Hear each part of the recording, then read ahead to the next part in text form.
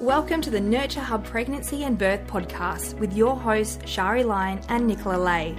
Together, we bring over 30 years of experience in working with women and partners through education, breathing, mindfulness and evidence-based information, and nurturing you through this transformation into motherhood. Join us on this journey as we connect with women and partners, mentoring, supporting, and navigating the ups and downs of becoming parents.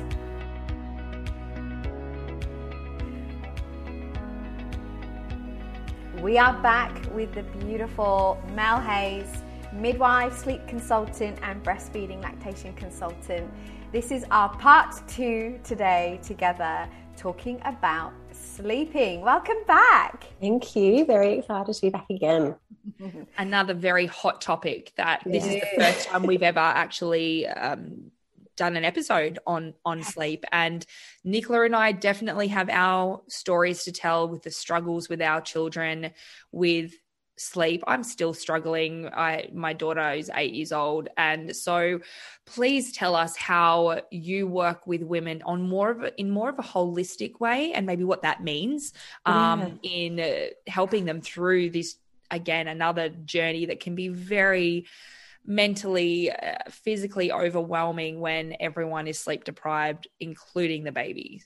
Yes, definitely. So, it's again such a heated topic, sleep, isn't it? And I feel like you'll get so many conflicting opinions and advice around sleep as well, which can be one of the hardest things to struggle with. I suppose I'm different in that I've got a really holistic approach to sleep, meaning that I look at everything which affects sleep and kind of tie it all together and have a real attachment-based focused around sleep. So there's lots of different things that affect sleep. And I think a lot of the time we think it's just one thing, like, you know, you might think that your baby's manipulating you or your toddler's like a behavioral issue, but there's heaps of different things that affect sleep. And if we can address all of those different elements, then we can really work to optimize sleep for a family. And this is all without using any cried out at all. So I feel like that's a big difference, is that probably the people who are coming to see me are the ones that, you know, are not wanting to use cried out, because that's not what I do. And so there's different elements to it, definitely. So one of the big elements for sleep is reducing separation. So you often find that, you know, especially when we're thinking about things like advice that we're given from people, it's all like, well, your baby's too close or too clingy, or you need to put them down or let them cry. But connection is actually key to sleep. And I think if we remember that, that can actually help a lot. And as well, probably, Nicola, you know, from your own perspective with how the mum is feeling and how that affects baby too. So if you're feeling really stressed and heightened yourself, that's going to affect baby and make them feel really stressed and heightened. And we know that these babies have mirror neurons that reflect how we feel. And basically, if you're thinking about how you want to go to sleep, if you've ever been in a stressed and heightened state, have you been able to fall asleep easily at night time? The answer is probably no. And so the same with our babies. We want to make sure that they're switched into this really calm and relaxed parasympathetic nervous system state where they can easily fall asleep. Sometimes there's like medical issues like, you know, snoring and mouth breathing and low ferritin issues that can cause disruptions of sleep. Sometimes it's like an issue of sleep schedule and timing. And sometimes if we, you know, adjust the rhythms to the rhythm to the baby's day and the timings of how long they're having their sleeps for, that can actually improve sleep. You know, you need support from your village and those around you as well. So just seeing if there's anything else you can take off your plate. There's lots of different things that do affect sleep, and it's really about looking at all of them, including your baby's temperament as well, which is a huge factor in how your little one is going to react to changes made to their sleep as well. I remember... you know, I think I've got slight PTSD from not sleeping for nearly 10 years now.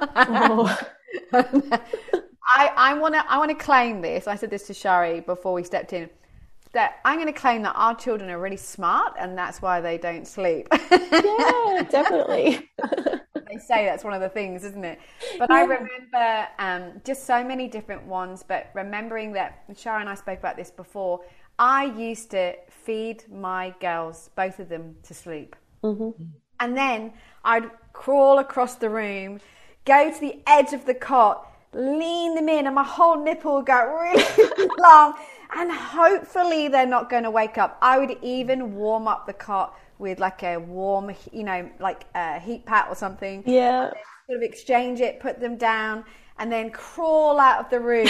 You've seen that YouTube clip where that girl like rolls and like does this full climb out of the room, and then the baby cries, and you're like, no.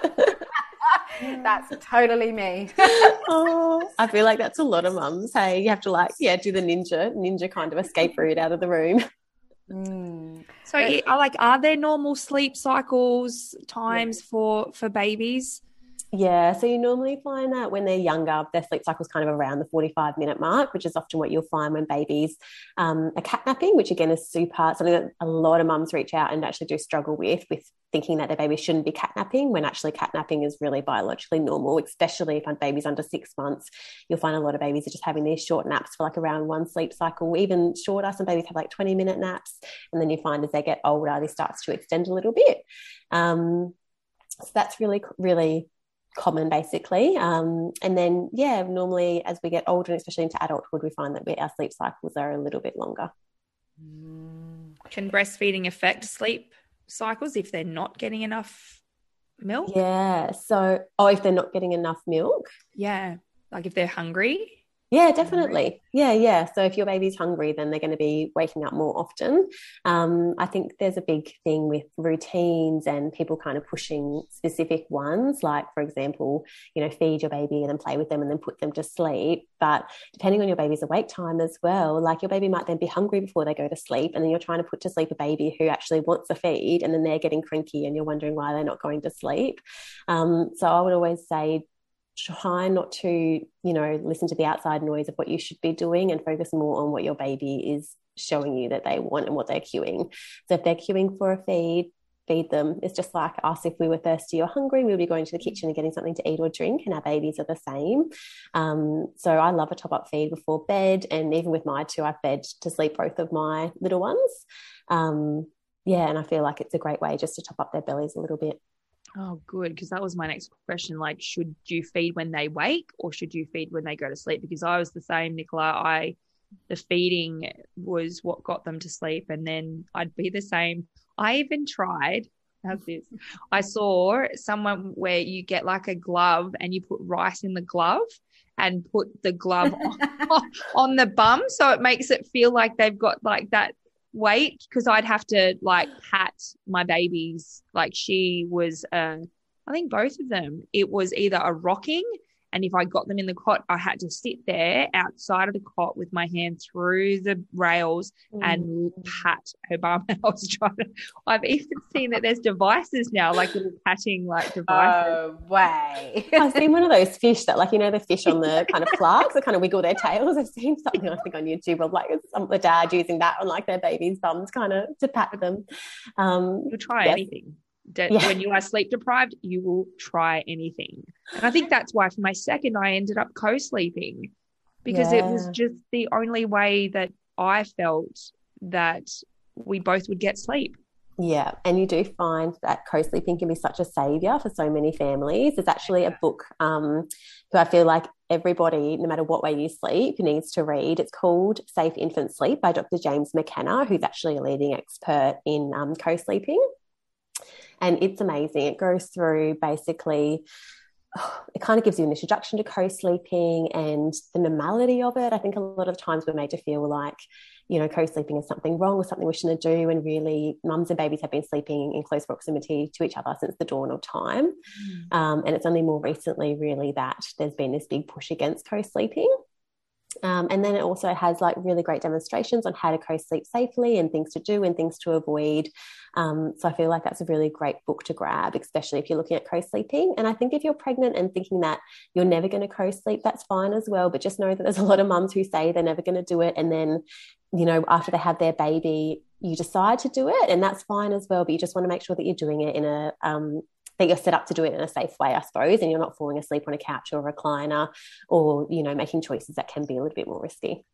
I think that's so, sorry, Nicola, that like just thinking about it, when you think, well, here we are mammals. Yeah. Other mammals do not separate themselves from, at birth, because the baby relies on the mother to keep them safe. And we are, in our Western culture, have been I guess, society is being made to feel, bring baby home, put baby in a separate cot or even a separate room. And there's that separation there. So it just kind of, and I've actually traveled quite a lot, and seeing other cultures, like especially around South America, they wear their babies like 24/7 and sleep with their babies. They wrap their babies up on their chest, on their back. That is their culture. And it was so amazing for me to see that contrast of, wow, like that for me makes sense. And so that's where my first baby was, you know, obviously there's a lot of anxiety about sleeping with the baby and what if I roll on the baby and things like that. So I didn't co-sleep with Harley and had him in the cot right next to me. But with my daughter, after that confidence, I guess I had from my surviving motherhood for 2 years with one child, that I was like, no, I'm going to give this a go. And in the co-sleeping definitely worked for us. Yeah, and you do find it works for so many families, and it does mean that you both get more sleep, and babies generally sleep better because they're closer to their mum, which means that they're feeling safer. Like they've still got all those, you know, they've still got the same instincts today as if they were born back in like the caveman era. You know, they're wanting to be close to their mum because their mum's essentially going to keep them safe and keep them alive. Yeah, and it's that human connection. We're born to need that human connection. Without it, I was reading this amazing book with Oprah Winfrey about what happened to me. I'm not going to go off topic too much, but he was saying that babies that are in orphanages have a higher risk of not thriving because they don't have human connection. So it's so essential. It really is. And I remember just the same as you, Shari, you know, when I had her, I was like, I'm not going to put her in a room by herself. Like, and then the social conditioning and that, you know, our grandmothers or our mothers or other people saying, well, don't spoil your child, don't pick it up when it cries. And I'm like, oh my God, have you heard my child? I'm like, I'm picking it up. There's no way. But what I learned the most through, I'm not joking when I say thousands of dollars of different sleep consultants that I had through my home. Ones that I had to ask to leave in the middle of the night because they're keep letting her cry, she's vomiting, no, keep going. Oh God. And I'm like, oh, this isn't working. But I do remember just feeling into that nurture, that human connection, and knowing that I had to find someone who was going to really help me understand that co-sleeping was something that my child actually was going to thrive from and not. And I'm not saying that that's the only way, but for me, with a child that wouldn't sleep. Now, my first child stopped sleeping at 6 months old. She slept great up until 6 months old. Does that happen? Is that something that can happen?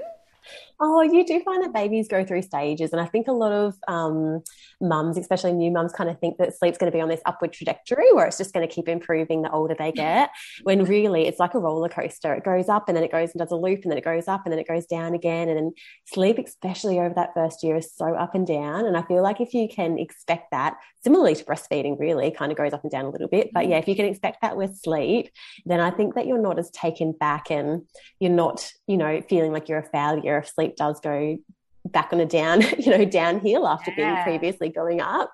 It definitely can happen. And as baby's sleep needs change all the time, like around every 6 weeks, our baby's sleep needs are changing. And so you might find that, you know, what was working for you 6 weeks ago isn't working now, and that they need a bit more awake time or more stimulation or something a little bit different. And so, yeah, just, I mean, their brains, if you think about how their brains change, they double in size over that first year. So they go through just such huge periods of development and growth. And you'll often find when they're going through one of these huge developmental periods, that sleep does go a bit downhill for a moment. Yeah, right. It's a real time I found of feeling almost a bit shameful about the fact that my baby wasn't sleeping. Like, gosh, I better not say anything because it's clearly something that I'm doing wrong. And I went to one of those sleep schools in Sydney, and we had to sit and talk about our stress and problems that we had with our children. And my child at the time, by the time I got there, was at the cusp of being too old to be there. But I remember feeling into the shame of just, gosh, I did something wrong. And she said that babies don't naturally learn to sleep by themselves. We have to show them how to sleep. And I don't know if you're in agreement to that, but I kind of kept thinking, well, how do you show a baby that's non-communicative? I have to feel into her signs, but I can't understand her cues. I don't know what cues are the right ones for her as an individual. So can you talk us through cueing? Like, because they talk about it a lot, don't they? Yeah, so I would say, first of all, sleeping is a biological instinct, just like breathing. So I don't think we have to teach our babies how to sleep, because they slept perfectly fine in utero for 9 months. So it's something that they know. We don't have to teach them how to do it. It is an instinct. In regards to cueing, yeah, babies will have different cues, and you'll find that some babies will show you these really early tired cues and kind of build up to later tired cues, and then they're ready for bed. Other babies, they won't show you any tired cues, and then right when they're pretty much overtired, they'll show you a cue, and then you've almost missed your boat. So it depends what baby you have, and it's all really about trying to work out, what's going to work for your baby. So some babies might start rubbing their eyes, they might start going a bit red in the eyebrows or the forehead, they might start just gazing off into the distance and looking a little bit blank, they might start getting a little bit irritable. And it's really trying to kind of catch them before they get to the point that they're a bit over it. So if we can catch them when we first notice these, as soon as we start to notice these kind of earlier tired cues and start getting them ready for bed, then it's going to often be a lot easier. And something that I talk about sometimes with my clients is sleep latency, which is the length of time that it takes for your little one to fall asleep. So generally this is around the 15-minute mark. So I think a lot of the times we think that if our baby falls asleep within 5 minutes, oh, perfect, they fell asleep like within a minute, that's great. But often this can be a sign that your little one's a bit overtired if they're falling asleep like literally the second you go to put them down. If they're falling asleep around the 15-minute mark, that's pretty ideal. And then if they're taking 30 minutes or longer, they're either undertired if they're happy and just kind of looking around the cot and playing, or if they're taking 30 minutes or longer and they're like really irritable, back arching, screaming, they're obviously very dysregulated, and this can also be overtiredness. So we're trying to really find that sweet spot about what works for our baby, and in looking for that with your little one, you'll find, which we spoke about a little bit before this started recording, is that all babies are really, really different, and that we can't compare our baby to another baby, because just like you and I are completely different, they are the same. So you might need 10 hours of sleep at night and I might need 7 hours of sleep a night, and that's what each of our bodies needs. And with our babies, some babies have really low sleep needs, so they won't need as much sleep, and other babies will have high sleep needs, so they'll need more sleep in that same 24-hour period. And if you've got a low sleep needs baby that you're trying to get on the same schedule as your friend who her baby sleeps for 3 2-hour naps during the day, it's not going to happen. It's just going to end in a lot of tears for you and your little one, because you're trying to force them to do something that their body, isn't naturally wired to do. And also similarly to their temperament, you might find that some babies are really easygoing in their temperament and they do slide into whatever routine you put them into. And other babies, which are the majority, are not that really easygoing unicorn baby that does whatever you want them to do. They're more sensitive maybe, or they're more intense, or they've got high energy. And you'll find that these babies, they will, they'll protest if you're trying to get them to do something that they're not biologically wired to do. They're not going to want to do it, and they're going to show you that. And that's really normal when healthy as well. Can I just ask, is this a myth? I mean, I remember hearing this, that bottle-fed babies sleep better than breastfed babies. Yeah, that's a myth. So there's no evidence that if you give your baby a bottle of formula or if you start solids early that they're going to sleep better. So I think a lot of people push that give your baby a bottle of formula or start them solids at 4 months, so that they're going to start sleeping better. But there's actually no research that supports that at all. Because there was one particular book that I remember trying where she advised that it had something to do with in the to bottle feed, and in that you then put some baby porridge or something, like when they were old enough. Cereal. Yeah, that's it, to thicken it up, to help them feel fuller so that they would sleep longer. Yeah, there's no evidence that is the case at all. And I think a lot of people, there's more like detrimental effects to starting solids early and doing things like that too than any benefit. So the World Health Organization and the Australian National Medical Research Council both agree that it's not until babies are around 6 months of age that they're physiologically ready to start solids. And I think a lot of the time we still get pushed to like start rice cereal and start all these things a lot earlier than that. But that's very outdated advice. Okay. So what would you offer, say, for example, my second baby had colic, But, you know, you see lots of other mothers that have got issues with the silent reflux. Those babies are generally a little bit more unsettled than another baby. How do you advise or help those particular mums as they come into those issues? Yeah, I would say, especially with things like reflux and colic, often it is like a symptom of something else that's going on. So, for example, I had a mum recently, her baby was waking hourly every night. They were breathing with their mouth open and they had their tongue down. They were doing some snoring, suffering from reflux quite a lot. And the baby ended up having a quite severe tongue tie. And then really, as soon as you work out what's happening, so for example, that family was a tongue tie, it was quite restrictive and they ended up having it released. And then their whole world basically turned, you know, the other way around, and baby started sleeping longer and their reflux got better, and they had, you know, a really good outcome with that. So I think it's really about trying to understand what the cause is, because colic is a symptom of something, and especially with things like reflux as well. Like, for example, is it, you know, a cow's milk protein intolerance? It's something that's causing the reflux, because that can actually be, I think I read an article the other day that it was like up to 50%, 40 or 50% of babies with reflux actually have cow's milk protein intolerance. And so then by, you know, eliminating the dairy from mum's diet and from baby's diet, if baby's already started solids, then, you know, that has a huge effect on sleep. So I think it's really about trying to really understand the cause. For example, if you've got a baby who's got an allergy, like, you know, or an intolerance, changing their sleep patterns or timings probably isn't going to make any difference on how they're sleeping and how frequently they're waking up at night. And similarly with, you know, if they've got a tongue tie, often if our tongue is in a low-lying position in our mouth, we're not protecting our airway, and then we're not able to get into that really deep sleep where our body switches into that nice deep, you know, that parasympathetic nervous system that is perfect for sleep. And so you get babies that are waking really often at night time.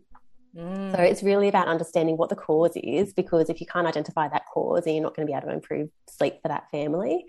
And I've had a few families actually that have reached out, because I think I did a reel a little while back, and I was talking about, you know, the importance of when we're sleeping, having our lips sealed and our tongue suctioned to the roof of our mouth and breathing through our noses.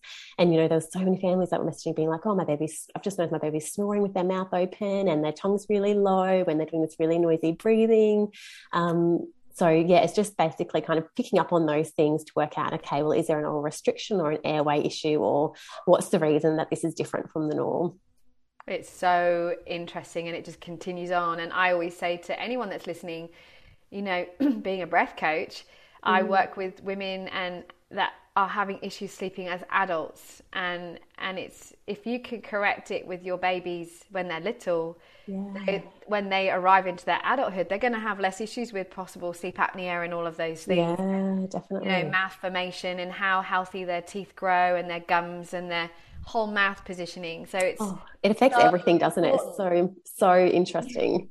I know. What about a baby that's had a tricky arrival into the world? Do you think that can cause them to have sleep issues or disturbances? Yeah. You do find that actually, that like babies who have had really, like, you know, traumatic births, that sometimes you do find that issues, you know, do continue on with sleep. And similarly for the babies, but for the mums as well that have gone through that really traumatic experience, you know, it affects both baby and mother, I find. And that's probably when I suppose it would be really beneficial as well for them to see you, Nicola, and where you can work through some of those issues with breath work and things like that, because the other outcome of that is that then mums are also feeling quite stressed and heightened, and then that's also affecting baby, and baby's feeling quite stressed and heightened, and neither of those things are optimal for sleep. So if baby's in a stressed state, they're going to feel like, or, you know, noticing that their mother's in a stressed state, they're going to be feeling like, okay, well, it's not safe for me to sleep right now because my primary caregiver isn't feeling safe, or something's wrong with my primary caregiver. So yeah, I do find that, you know, it definitely shows up in sleep. I love that. What about all these devices? We were talking about this, weren't we, before we came on? I went to see a mum about 2 months ago, and she had a high-tech camera. She literally walked around with her phone when she wasn't in the room with the baby, watching every single motion. She had an alarm mat for when it moved or rolled, because she was so scared that it's going to go on its tummy and then not be able to, you know, not be able to breathe. So I'm not I don't really believe in any of these these high-tech devices or expensive things. I think a lot of the times when we're pregnant, we're told that we need to buy all of these expensive items for the baby. And, you know, even as new mums, you know, oh, you have to have this latest gadget to get your baby to sleep. Yeah, I don't really think you need any of those things, because I think they can also just heighten the stress. I don't know about that mum that you were seeing, but I know a lot of mums who are really trying to control as much as they can. So they've got the monitor that they, you know, are watching the whole time. You know, they might have like the sleep apps on their phone that they're logging all of the sleeps and the feedings, and they're logging it all down to the second. And, you know, they've got the cot that's moving and shushing and doing it all for themselves. I find most of those devices really heighten stress for the parents, which I don't find to be beneficial at all. Really, the safest way to keep your baby, or the best way to keep your baby safe is to be close to them. So, you know, you don't need a mat that's going to be alarming, because a lot of the times they actually set off false alarms, which is even more stressful when they're setting off a false alarm. But the research shows the best way to keep your baby safe is to be close to them, especially if overnight. So Red Nose Guidelines suggest sleeping close to your baby in the same room as them under 6 to 12 months now, they say, because then you're going to be able to identify and pick up any subtle changes in their behaviour or cues. And especially if you're co-sleeping, that's what really came out of that book with Dr. James McKenna as well, about the amount of mums that were able to pick up instantly pretty much if their baby had changed their breathing pattern or anything like that, and were then able to be right there and be able to rouse baby and give them a bit of a pat on the back, which is just, yeah, it's amazing really what mums pick up even when they're, you know, half asleep. We're just so in tune, aren't we, to our babies and how they change. And I know myself, even now, if my baby, you know, when my toddlers cries at night, it's almost like an alarm bell goes off in your head. Do you feel the same way, like when you had little ones? Yeah, absolutely. And we've talked about this with Dr. Sarah Buckley. Like, we are designed to be at a higher alert state for the hormones and things for that exact reason. And I remember too, you know, people saying, what if you fall asleep on your baby and you're, you know, feeding it? And I'm like, but you don't. You're so aware of any movements or things with them, even when you are co-sleeping. And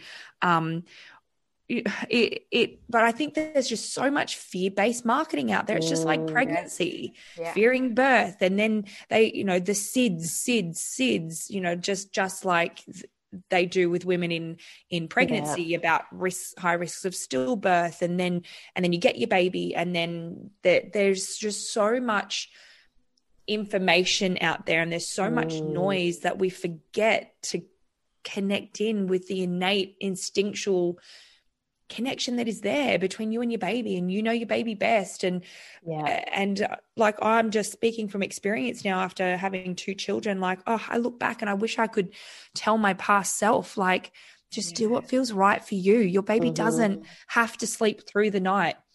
That's not what my babies did. And compared to other mums, but there's just so much judgment and what's wrong with my baby? What am I doing wrong? Is it the baby getting enough milk? And then you question your breastfeeding, and it's just, we're so much in that neocortex.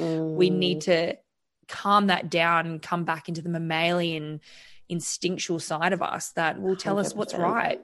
Yeah. Oh, I definitely agree. It's so true. And I think even social media sometimes makes this worse, because you see on there, you know, you compare yourself to other people on there, and even friends, if their babies are sleeping through and your baby's not sleeping through, you feel like a bit of a failure. But just knowing, I suppose, that all babies are going to sleep at different times. You know, you might get that unicorn baby who sleeps through at 6 weeks, but very likely your baby probably won't be doing that. And, you know, some babies aren't sleeping through till later toddlerhood, really, before they start sleeping. Like, like, and even knowing that, I suppose, it's not some sort of milestone that you have to achieve. Like, you know, your baby might sleep through the night once and then doesn't do it again for another couple of weeks, and then it might do it once again. And even, you know, into toddlerhood, like, Harvey's now 4.5, and, you know, every, I don't know, probably 3 times a week or so, he'll call out and he'll want his blanket pulled up, or, you know, something kind of fixed up in his room, or a drink of water or something. So it's not something that a milestone that we hit and then, oh, great, our little one's never going to wake overnight again.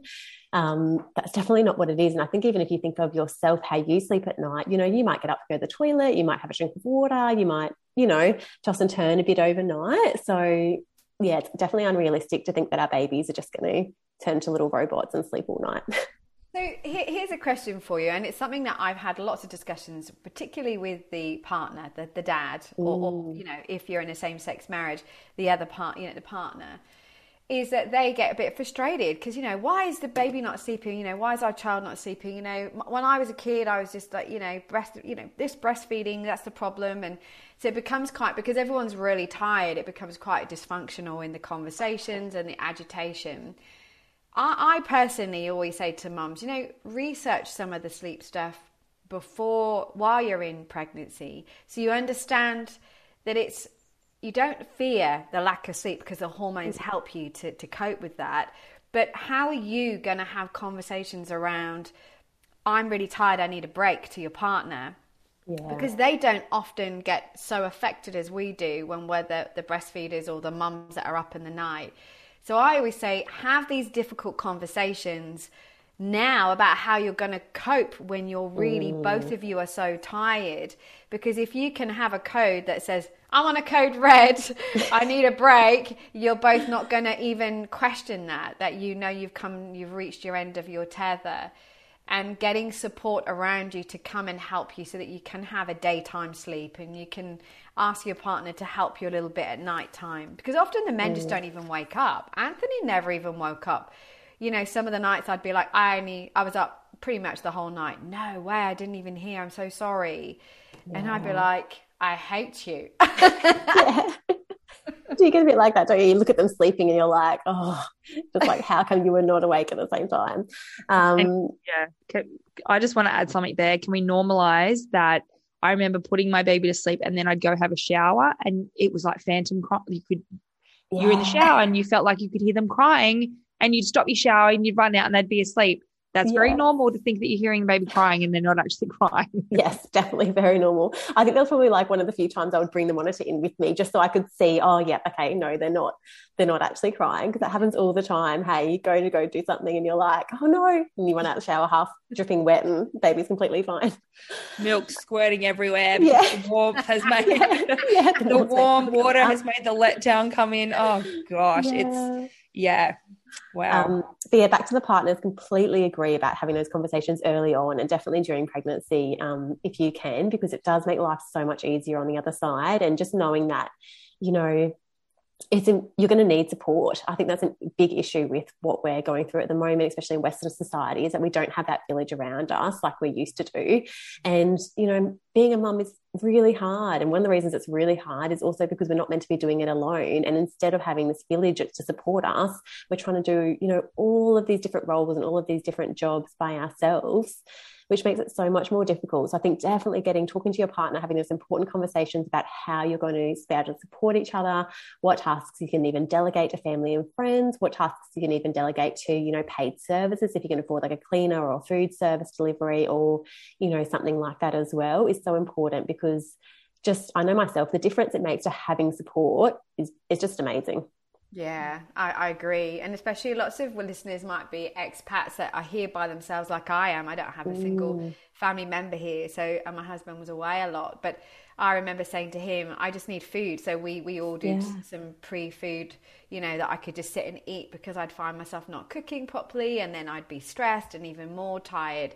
So it's not just the sleeping, it's when you're tired, you start to do things that are not normal, don't you? You start to make mistakes, or you're not driving very well, so you do need to, I always say to mums, go get a sleep in the daytime. Don't care about the house, just sleep and try and get your sleep in the day. And they very much often refuse to do that. I do that now. I always make sure, and I say the same thing to my mums, whatever you're get all the jobs that you need to get done, that you have to get done, decrease your list as much as you can, but the main ones that you need to get done, try to do them while your little one's awake. Pop them down on the floor and let them have a roll around on the floor and try to get your jobs done, because you want to be using that rest time so you can rest as well, because otherwise it's too much. Otherwise it's too exhausting. You want to make sure that you're resting and you're looking after yourself, especially if they're having a nap, or you have two children, they magically have a nap at the same time. You want to make sure that you're putting your feet up and you're either sleeping yourself or you're doing something that's relaxing and rejuvenating for you. So having a sleep consultant, having had a few, but my last one I had was, I would have paid way more money to have her because she changed my life.